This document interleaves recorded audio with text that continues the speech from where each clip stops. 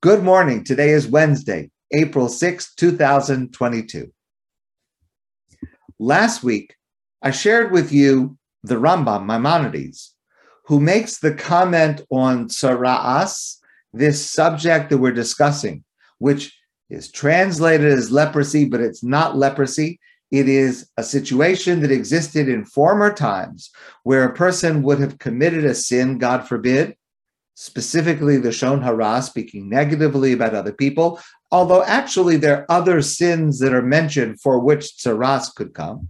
And there would be a discoloration that would appear on their skin or their hair. And that would be an indication, according to the Rambam, that this was a kind of divine feedback. In last week's portion, we learned it could occur on a person's body, and it could also occur on a person's clothing. And it was a feedback from God to say, you did something not right. Maybe it was unintentional, but you spoke negatively or one of the other sins, and you need to improve. It was a chesed, the Rambam says. It was a kindness to be able to give feedback that you need to improve directly from God. In other words, it's a way for us to learn from our mistakes and to improve. That's the purpose of it.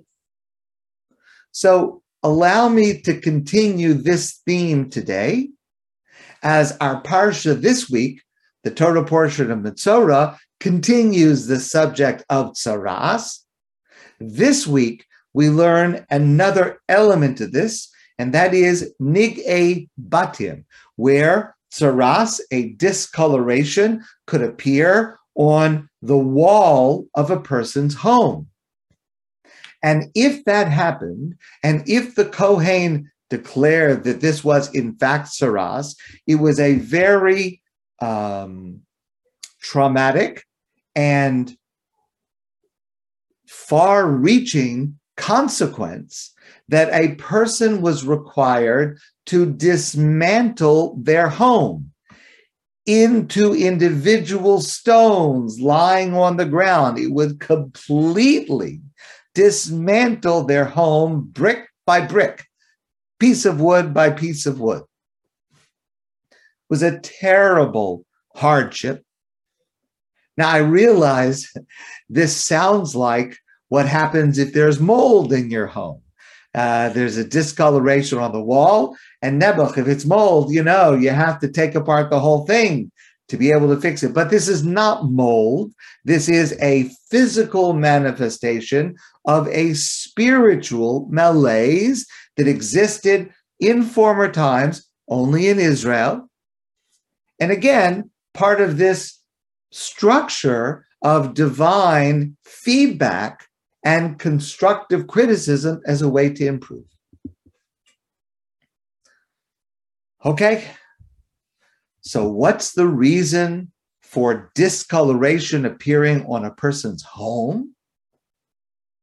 Well, the Talmud says, the Gemara Masechta Erechim says, that this would happen to a person because of the sin of Lashon Hara, of speaking negatively about another person. We've discussed this before. But in a fascinating comment, Rashi quotes the Medrash in this week's Torah portion about an entirely different purpose and reason this would happen to a person. Listen to what Rashi says.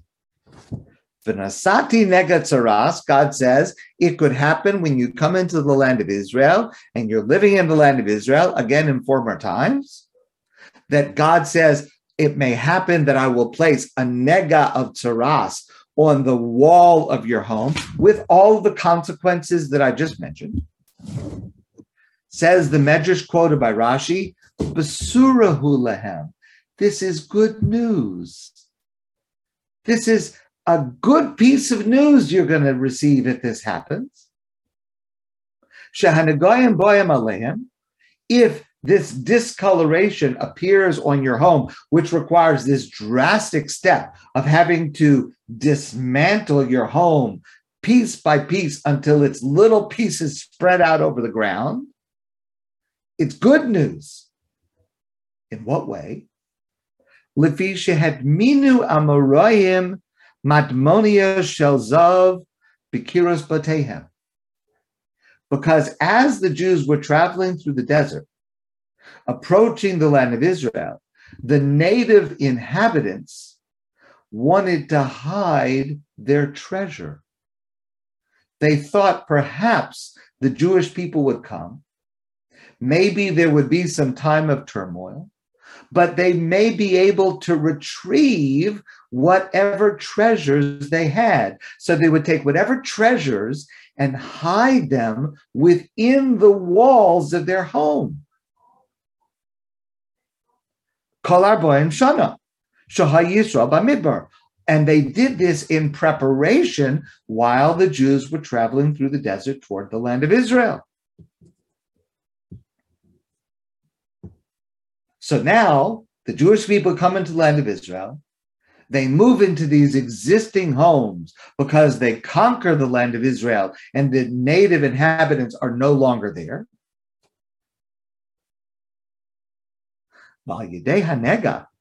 And as a result of this tsaras that appears on the wall of the home with the consequence that they're required to dismantle their home, no tetzabayis, a person would have to break down their entire home, umatzah, and they would find the treasures. Wow, it's amazing. Who wouldn't be willing to dismantle their whole home, which is worth, I don't know, a few $1 million, and find a treasure that might be worth many millions, maybe billions of dollars? This was good news. So what's going on here? Which is it? Is it a message that you have sinned and you need to improve? Or is it good news that you have found a treasure? How can there be such disparate interpretations of what the purpose of this is? Or somehow, how could both be true? How can it be both a tragedy and a treasure? So the Rambam adds a comment. And again, this subject is so foreign to us. It has not been in practice for over 2,000 years. We have no idea of understanding what this must have been like. It is outside of our experience and sounds just completely weird. But listen to how practical this lesson is for every single one of us. Says the Rambam, we now have, over the course of last week's Torah portion and this week's Torah portion, 3 different types of tsaras. It could happen on a person's body. It could happen on a person's clothing. It could happen on the walls of a person's home. Listen to the Rambam. The Rambam says this is a progression. If a person speaks Lashon Hara, God sends the first message to the wall of your home. You've spoken Lashon Hara. You need to improve. If you listen to the message and if you improve, nothing further happens. That's it. The end of the story. But if you do not listen, God sends a second message. And the second message is tsaras appears on a garment of clothing. Well, this is now a little closer to home. The clothing is actually touching my body. This is God's second message. If we listen to the second message, everything is good. We improve our behavior. Nothing further happens. But if we do not listen to the second message, then God sends a third message. And the third message affects us directly.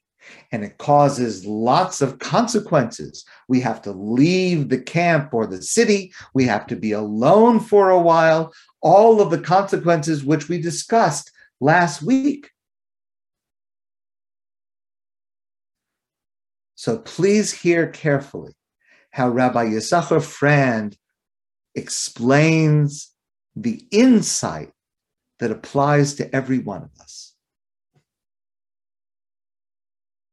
When the first thing happens, when God sends a nega of tzaras to our home, and there is a discoloration, and we have this far-reaching, terrible inconvenience of having dismantled our entire home, that's the first message. When we get the first message, we have a choice. There are two paths that are open to us at the moment we receive that first message from God. We could ignore it. We could pay no attention to it. That's one choice.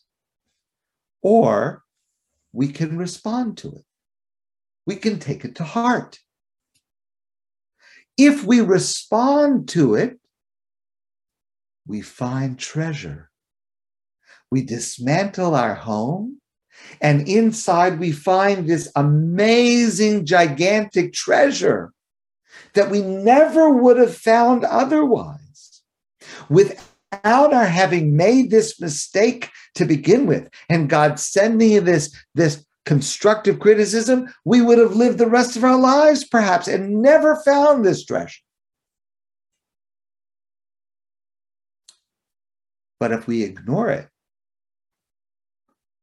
it becomes a real tragedy, because not only do we have to dismantle our entire home, we have to go to the next step, and maybe even the next step, with its more far-reaching and deeper and more painful consequences.